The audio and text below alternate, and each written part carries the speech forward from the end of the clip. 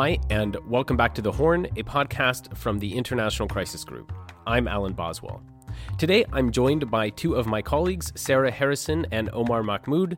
Sarah is a senior analyst on our U.S. program who was behind a major deep dive Crisis Group recently published, arguing for a new U.S. policy on Somalia. Omar, as listeners know, is Crisis Group's Somalia expert. We discuss the current state and the future of Somalia's war against Al-Shabaab and the U.S. role in it all. Omar, welcome back to the podcast, and Sarah, welcome to our podcast. Thanks, Alan. Happy to be back. Great to be here, Alan. So, Omar, we're going to start with you. Obviously, the major focus on Somalia over this year seems like it's very much still been on this offensive against Al-Shabaab. Last time we spoke, there seemed to be a fair amount of optimism, at least regarding some early gains that the federal government under Hassan Sheikh Mahmoud was getting against Al-Shabaab. But how does that look now? How has it progressed? Yeah, so I think things are largely on pause right now. Earlier in the year, there was still a little bit of movement, but things got bogged down quite quickly. And for about the middle half of this year, there wasn't a lot happening. And in August of this year, Hassan Sheikh Mahmoud basically decided to go to Dusmareb, the capital of Galmudug state, where, this was the focus in central Somalia, the focus of the operational aspect at that point, and went there in August to try to sort of revitalize the offensive, kind of breathe fresh life into it. Unfortunately, I think, there's a lot of mixed results, including negative results during these past couple months. In late August, there was a very significant attack in a town called Al-Swain in southern Galmudug. And essentially after that attack, there was a reverberating effect. After Al-Shabaab was basically able to penetrate Somali government structures and overrun that particular location, Somali security forces basically fell back from surrounding areas. And so there was a collapse of that front line in southern Galmudug. And, that attack was quite significant because I think it exposed some things about the offensive and some things on the government side. There was logistical issues with regards to the Somali security forces kind of outrunning their supply lines. There's a lot of questions in the aftermath about coordination between political and military leadership. And I think we should remember, a lot of these forces, Somalia is in the midst of really generating, so a lot of them don't have much battlefield experience as well.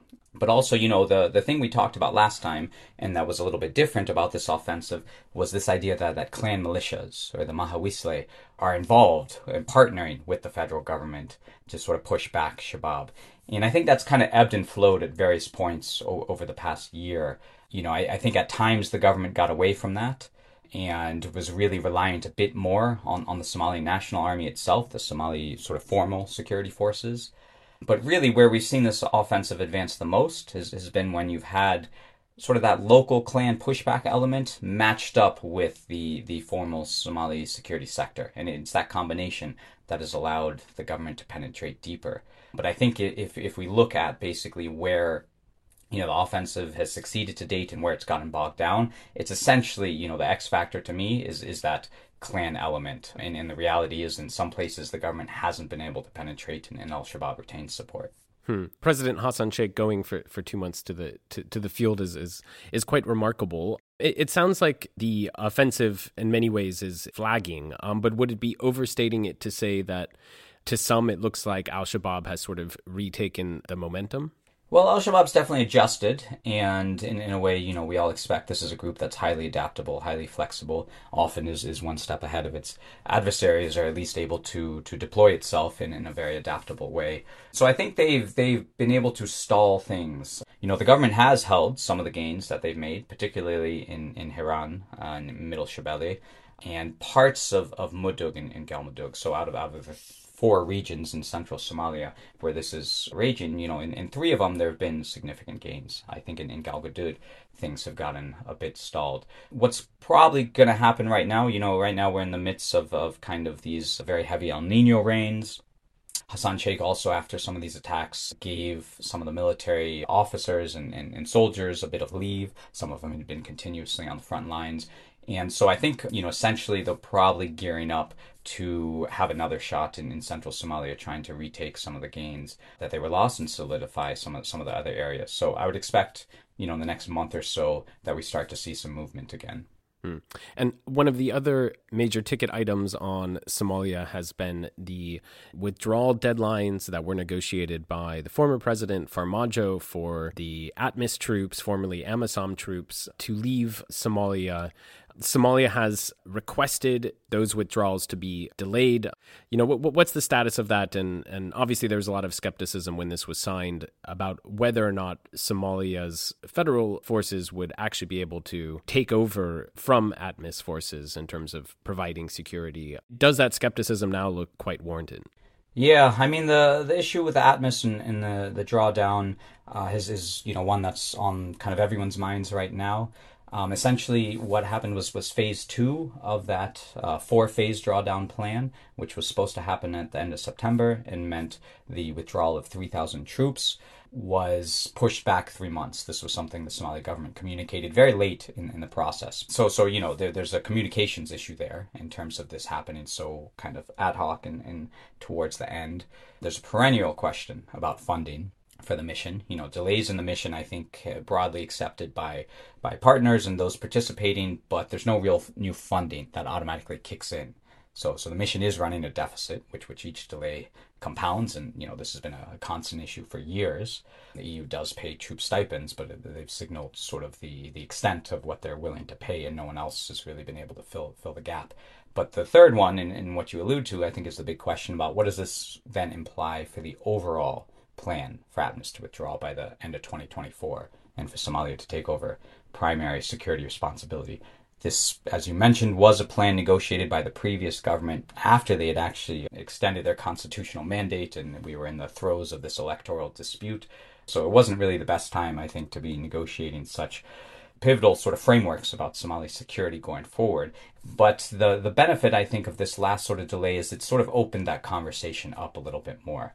I think previously everyone was really sticking to their positions that, by the end of 2024, this is going to happen. There'll be a full withdrawal of ATMIS and Somali security forces in primary responsibility. But I think there's a rising sense privately that there will still need to be an international support effort to Somali security services, even if, transition continues to happen, end of 2024 might be a very ambitious timeline. So a lot of options are kind of being thrown around right now, but I imagine we won't get to the point where, ATMIS leaves and there's a full security vacuum by the end of 2024.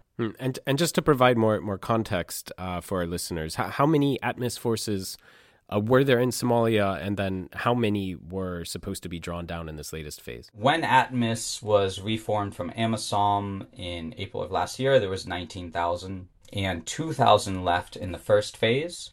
And so 3,000 more were supposed to leave in this phase. So basically by the end of this year, that reduces 5,000 troops, so you're down to about 14,000.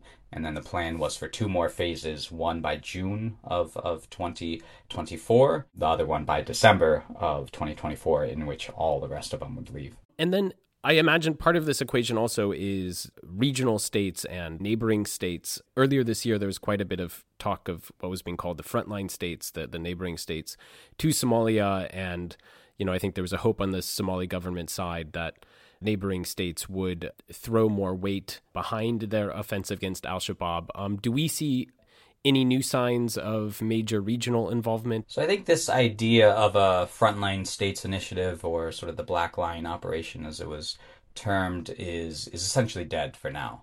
I don't think anyone's expecting that to occur anytime soon, especially compared to the fanfare we were seeing earlier in the year, which included a meeting at the heads of states level and some commitments there. And there's probably a couple reasons for this. First is that the war in central Somalia rages on. This operation for southern Somalia, which would involve, Kenyan, Ethiopian, and other troops, was really kind of presented as sort of a final lightning advance on Al-Shabaab in southern Somalia, its strongholds there. But in order to do that, that's premised on rooting the group out of central Somalia. Otherwise, it can just sort of retreat that way. And so the fact that, the struggles and that the offensive has gotten bogged down in central Somalia, I think, means that the next phase in southern Somalia has been difficult to kind of operationalize. But I think the other side, of course, is probably enthusiasm's waned from the neighbors as well. I think they were willing and ready to sort of helps Somalia significantly roll back Al-Shabaab, but they're wary about kind of fighting Somalia's wars forward or getting bogged down in there. And, that's what we've seen from previous operations as well. Of course, there's internal developments going on in both, Ethiopia and Kenya, other sort of security concerns, economic concerns. In Kenya is also, interestingly enough, planning for another foreign deployed operation in Haiti these days. So I'm sure that also kind of distracts. And then on top of this, the funding was never clear for this type of mission. We talk about the funding for ATMIS. Initially these countries were kind of signaling that this would be self-funded and whatnot. That seemed a difficult proposition, especially given the economic state of the region. There was talk that maybe some Gulf actors, particularly the UAE, might come in to fund the operation, but that seems to have stalled. So I don't expect it to be revived in the near future, unless kind of some of those aspects got figured out. It's not to say that the neighbors aren't interested in preventing Al-Shabaab spillover to their areas. They certainly are. But I think, because of those issues in terms of the Somali government's push against Al-Shabaab, because of funding, because of other dynamics, the region's sort of more defaulted to its traditional framework, which is basically to prevent Al-Shabaab spillover rather than trying to root out the group deep into Somalia. And then a final question as an update for everyone before we turn to Sarah and talk more about U.S. policy specifically.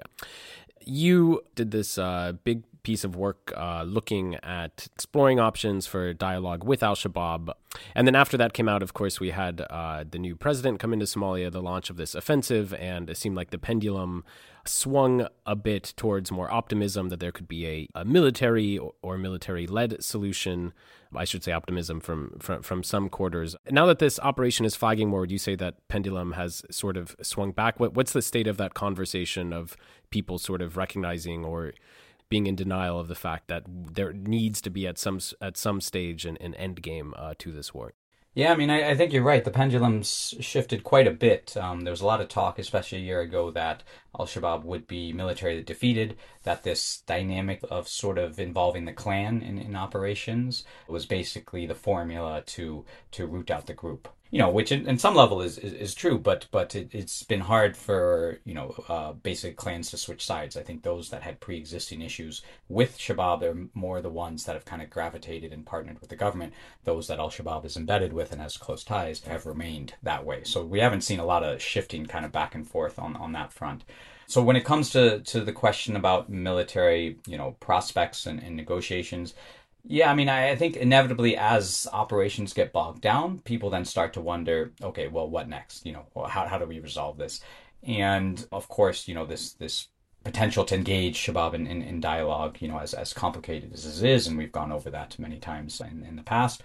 But that sort of option, I think, resurfaces a little bit. Now, I don't think it's resurfaced to the point where, this is an active policy consideration or whatnot. I think it's resurfaced to the point of, okay, what does a negotiated solution look like? What would need to happen in order for that to occur? Is that the path, we should be going down? And so it's kind of popped back up a little bit into conversation. On the Somali government side, I think they've kind of maintained the line that basically they want to negotiate anything from a position of strength. This has sort of always been the theory of change, put pressure on Shabaab and essentially almost militarily defeat it on the battlefield and then talk to it afterwards. And I think that's kind of basically where that kind of theory kind of remains right now. But yes, inevitably, I think, within Somali society, within others, looking at sort of this conflict dynamic as operations get bogged down, sort of thinking about alternatives pops up. So I imagine this question will sort of come back into the picture a bit more. And so I think that's a great segue to you, Sarah. You've spent years with us at Crisis Group, especially focusing on the U.S. Approach towards Somalia. We talk mostly in this podcast of Somalia from a sort of ground perspective, obviously from a more multilateral perspective. But yeah, you've had a chance to dive really deep on the U.S. side of things and very much look into what's been a very defense, security, military-dominated approach. Obviously, from Washington's perspective, Somalia has its own framings related to 9/11 and the so-called forever wars. So just walk us through how Somalia looks from a policy perspective from the perch in Washington.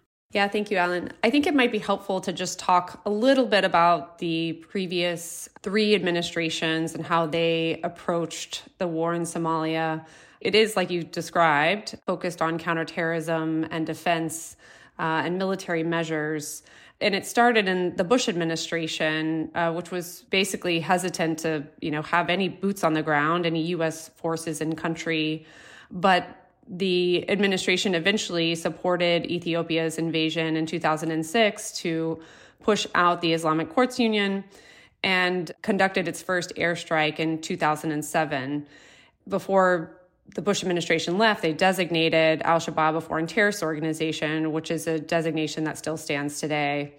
And so when President Obama came into office, he did continue these airstrikes in Somalia and did not ramp them up until the second administration, really after Al-Shabaab had formally associated itself with Al-Qaeda. And it more than doubled, the Obama administration more than doubled airstrikes in country. And it really had only focused on airstrikes up until then. And the Obama administration decided to send a small number of U.S. forces into the country to help train a special forces unit within the Somali army called the Danab. And by the time the Obama administration exited, they teed up for the Trump administration this legal decision to allow airstrikes not only on forces within Al-Shabaab that they considered to be Al-Qaeda members, but any member of Al-Shabaab could be targeted. And so the Trump administration was considered this gloves-off period for commanders to ramp up airstrikes, which accumulated to the point that it was a much higher number than both the Obama and Bush administration airstrikes combined. But by the end of the administration, President Trump decided to pull the small number of U.S. forces in the country out by January of 2021, so right before he left. So you can see the differences in approach, but mostly focused on counterterrorism and not really thinking through what is a strategy for peace and security in Somalia, but more of this light footprint, this global war on terrorism light is sometimes what it's referred to try to contain Al-Shabaab. And so that's what Biden inherited, is this decision from Trump to pull forces out, and he had to decide whether or not to have forces back in Somalia on a persistent basis. Yeah, so I think it's really great we're having this conversation at a time when as Omar is describing, the sort of military solution in Somalia looks bogged down. So you have Biden coming in and inheriting this long bipartisan or cross-partisan legacy in Somalia. You've had Trump pull out the U.S. forces in Somalia. And then, how and why did the Biden administration decide to send those forces back to Somalia? When Biden entered office, he did something that most presidents do, and he had several reviews through the National Security Council of U.S. foreign policy. And the reviews related to Somalia were the focus of force posture. The other 2 reviews were more of a broader Somalia policy. What does the U.S. government prioritize there? What will be its objectives? And the third was a policy related to airstrikes outside of Iraq, Afghanistan, and Syria, which affects Somalia. But the big one, the force posture review, was led by the CT Directorate within the National Security Council. So it was really outside of this foreign policy decision making, about really kind of led by the State Department. It was more led by counterterrorism experts of, do we want forces back in Somalia on a persistent basis? At the time, what was happening is U.S. forces were rotating in and out of Somalia to train the Danab. They weren't there on a persistent basis, so it was consistent with the Trump administration's directive to withdraw, but it was seen as quite risky and costly for these forces to go in and out of Somalia. So nobody in the Biden administration thought that should be continued. The other option put forward was to completely withdraw and no longer have U.S. forces go into Somalia and train Danab at all. And I think, based on our conversations with U.S. officials, no one agreed that was a good option either. And so the Biden administration, even officials who, wanted to wind down post 9/11 counterterrorism forever wars, thought that this option to send a few hundred forces back into Somalia was low cost and low risk, and really being pushed as the best option forward by the Department of Defense and General Townsend, the head of AFRICOM at the time. And so nobody at the State Department pushed back on this. And many officials thought this was a good idea, and the same at the National Security Council. And so this is the decision Biden made in May of 2022. And it was shared with the newly elected president in Somalia because they obviously needed his consent. And he welcomed that and welcomed that very publicly. So I think U.S. internal decision-making can look quite opaque to many, including probably many of our listeners.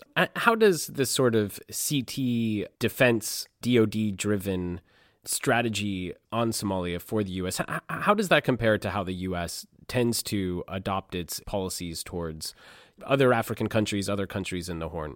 Yeah, I mean, I think because the U.S. has had, a 16-year military engagement in Somalia, there is equity there for, this is what the U.S. government would say, for DoD to be heavily involved in policymaking and prioritizing what the U.S. government will be doing in the country.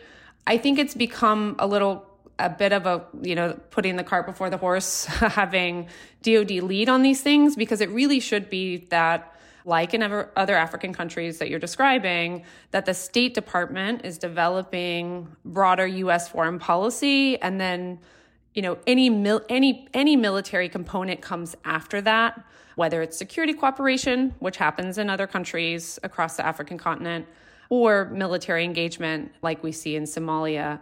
So that really should be subsequent to any administration's broader foreign policy in a country, and like identifying the objectives of, what does the State Department hope to see as important outcomes from U.S. influence and investment in a country over the period of an administration, whether it's 4 or 8 years, and then have the decision made, well, okay, we need, certain military support here or there to meet those objectives. And instead, in the Biden administration, these decisions happened in parallel.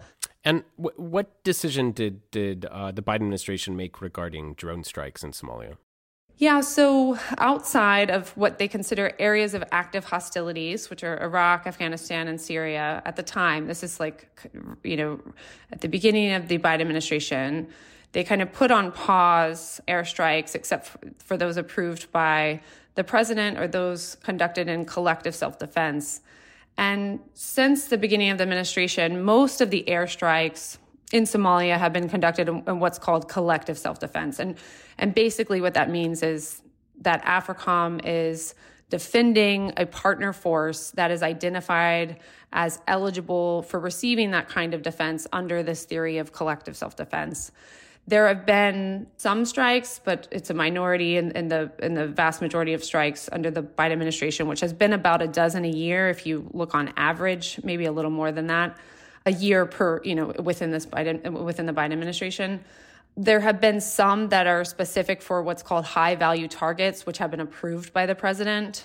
But yeah, so most of these strikes are conducted in collective self-defense of Somali forces who are going out and fighting Al-Shabaab. And this sometimes, looks like there's a planned offensive and there is an awareness that Al-Shabaab, will be fighting back against the Danab or other Somali forces. And so AFRICOM is ready to conduct these strikes in defense of Somali forces. But that's mostly how this is played out in Somalia under the Biden administration. And per the discussion we just had with Omar about, an end game, obviously Crisis Group is, on the record with being quite skeptical that there will be any military solution to this war in Somalia. How do U.S. officials see the end game of this war against Al-Shabaab and potentially having something that would look like political negotiations with Al-Shabaab? How do they respond to questions when you start pointing at the end game factor? I think for the most part, there's not a ton of pushback. It depends on who you talk to. In this administration, there hasn't been a ton of pushback when we bring this issue up of eventual negotiations. The pushback that we get is, well, right now is not the time. and that the U.S. is not going to lead on this, which we agree. We agree this would be a Somali-led negotiation. But I think that there is frustration within the Biden administration, within some offices in Congress, about this containment strategy, not actually considering what is the end game, not actually thinking through what is the long-term strategy for the U.S., how does it ensure that its investment reflects something positive and real lasting stability in Somalia. So I think that one important thing is that they should be thinking about this question very carefully and thoughtfully. And it doesn't really seem to be a part of the conversation. And part of this is because I think it's a few reasons. One is because Somalia is not necessarily a priority for the U.S. government, whether it's the executive branch or Congress, as it relates to all of the other issues it's dealing with in foreign policy. And so many officials are comfortable for it to be on this glide path of counterterrorism, to just keep Somalia in a box, which is how one official described it, or, just contain Al-Shabaab and be comfortable with that. But I think that there is starting to be some recognition that eventually there will have to be negotiations. But I still think that in Washington, there's not enough of this long-term thinking on Somalia, which is where our recommendations are really focused on, including, really emphasizing Omar's research and writing on engagement with Al-Shabaab. Yeah, so I want to get to these recommendations shortly. First, though, Omar, I want to bring you back in the conversation for a second, partly because it feels like often that there's that there's silos around these sort of conversations revolving around Somali political dynamics, and then often the more, as there often is, a sort of Washington conversation that has its own framings. How do these framings about the forever wars and the controversy around U.S. drone strike policy, how do these look to Somalis that you speak to? Well, I think if you talked to the Somali government, they would probably agree that the U.S. is focused on a containment strategy. But their argument would be, the glove should come off. They need greater U.S. support, particularly military support, in order to advance their fight against Shabaab. So the drone strikes play into that. I think many Somali officials see great utility in this in terms of sort of keeping the pressure on Shabaab. And so they kind of argue that they would need actually increased U.S. support along a number of these fronts. And I think the U.S. has shown, especially the last, maybe a couple months, that they're willing to support and do what they're currently doing, but probably not going to ramp up, much beyond that. When it comes to maybe more average Somalis, I think some of them, aren't always aware of exactly what the U.S. is doing. I think others maybe have a preconceived sort of negative connotation as well. The other point I would just make here is I think some questioned, this report and, why focus so much on U.S. policy in Somalia. And, I think part of it is because the U.S. is such a dominant actor in Somalia. A lot of actors follow the U.S. lead. The space is a bit more open than it was in the past. There's much more sort of non-traditional donors from the Gulf, Europeans and regional actors and others kind of involved in Somalia. But I still think, the U.S. is kind of one of the dominant actors, not just on the war against Shabaab and other areas. And so, how the U.S. goes about things tends to influences others as well. Omar, just one more quick question. I've always had a sense that the uniqueness of U.S. policy on Somalia is sort of not being driven by State Department primarily and having these more sort of CT rather than clearly political objectives, that it creates more of a gap between the U.S. and, what are often called other like-minded partners. Is that perception a true one? Yeah, at times you do see this flare up a little bit. Some of the other donors will kind of almost, flippantly remark that the U.S. is so, military focused and whatnot. There's other issues going on. I think some of this plays out actually right now with Hassan Sheikh being in Dus Mareb for the past 2 months and focused solely on basically the war against Shabaab. I just came back from a trip to Mogadishu, and you had some partners really kind of, championing his commitment and dedication, and his ability to go up country for a couple months and spend some time there. Others were actually concerned about, look at all these other issues, this range of governance issues, the lack of a finalized constitution, the sort of electoral model, and all these kind of debates that are coming up a bit. And we're arguing that, he wasn't spending enough time on these sorts of issues. So, I think it's kind of a damned if you do, damned if you don't situation. But clearly, the U.S. has been more on the security side. And I think at times, yes, that has created a bit of a gulf with partners. Sarah, going back to you, walk us through the recommendations you've come to on how to adjust U.S. policy, rebalance U.S. policy, as I think you describe it on Somalia. So our recommendation is for the Biden administration to think about rebalancing policy. One thing to emphasize is, looking back at the history of U.S. military engagement in Somalia, even in the period where the Trump administration had the gloves off period and ramped up airstrikes, the conflict continued to grow, and Al-Shabaab actually conducted one of its worst attacks on U.S. forces in Manda Bay in Kenya.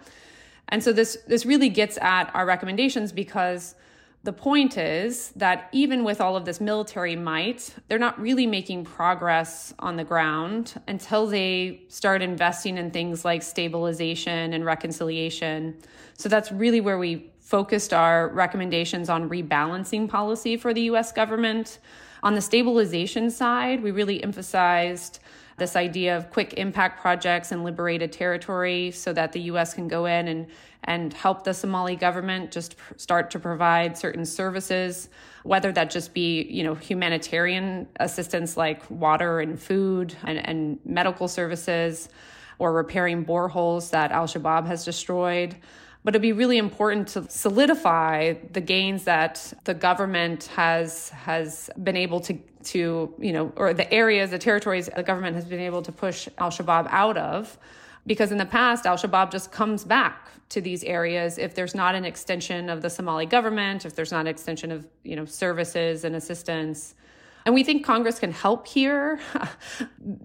Congress could provide more money for stabilization to Somalia. We don't think in this political environment right now, especially with what's happened in the last couple of months, that there will be any more support from Congress on funding. What they could do is provide more oversight of U.S. policy really in Somalia to make sure there's not this, continued glide path of counterterrorism.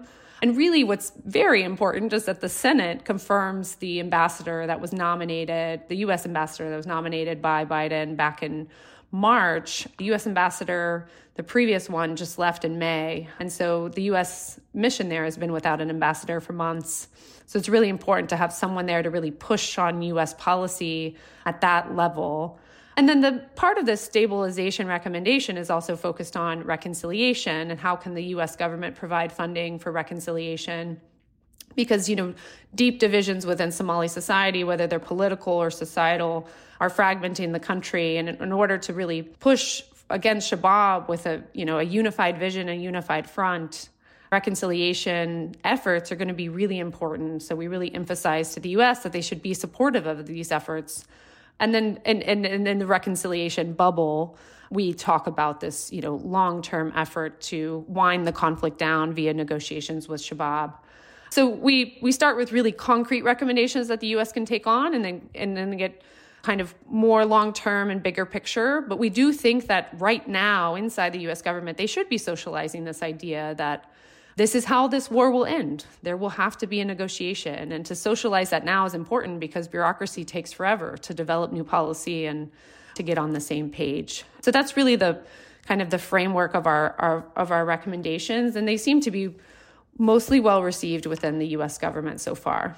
And Omar, taking a bit of a wider view, how does, a more political approach to Somalia, how would that look on your end? What would that actually look like? Yeah, I think a lot of the efforts in Somalia have been on the state building path. Building the structures of the state, whether that's forming the member states, setting up a parliament, the structures that it looks like that there is a state there. There hasn't been as much on the peace building side. essentially ensuring that grievances at a local level are addressed. This is where the reconciliation aspect comes in. I think there's a very significant gap within the Somali sphere of a reconciliation project at all levels of society. And I think this is why we see such recurrent sort of political conflicts and as well, something that Al-Shabaab is able to thrive on, able to insert itself into the clan system where pre-existing grievances exist.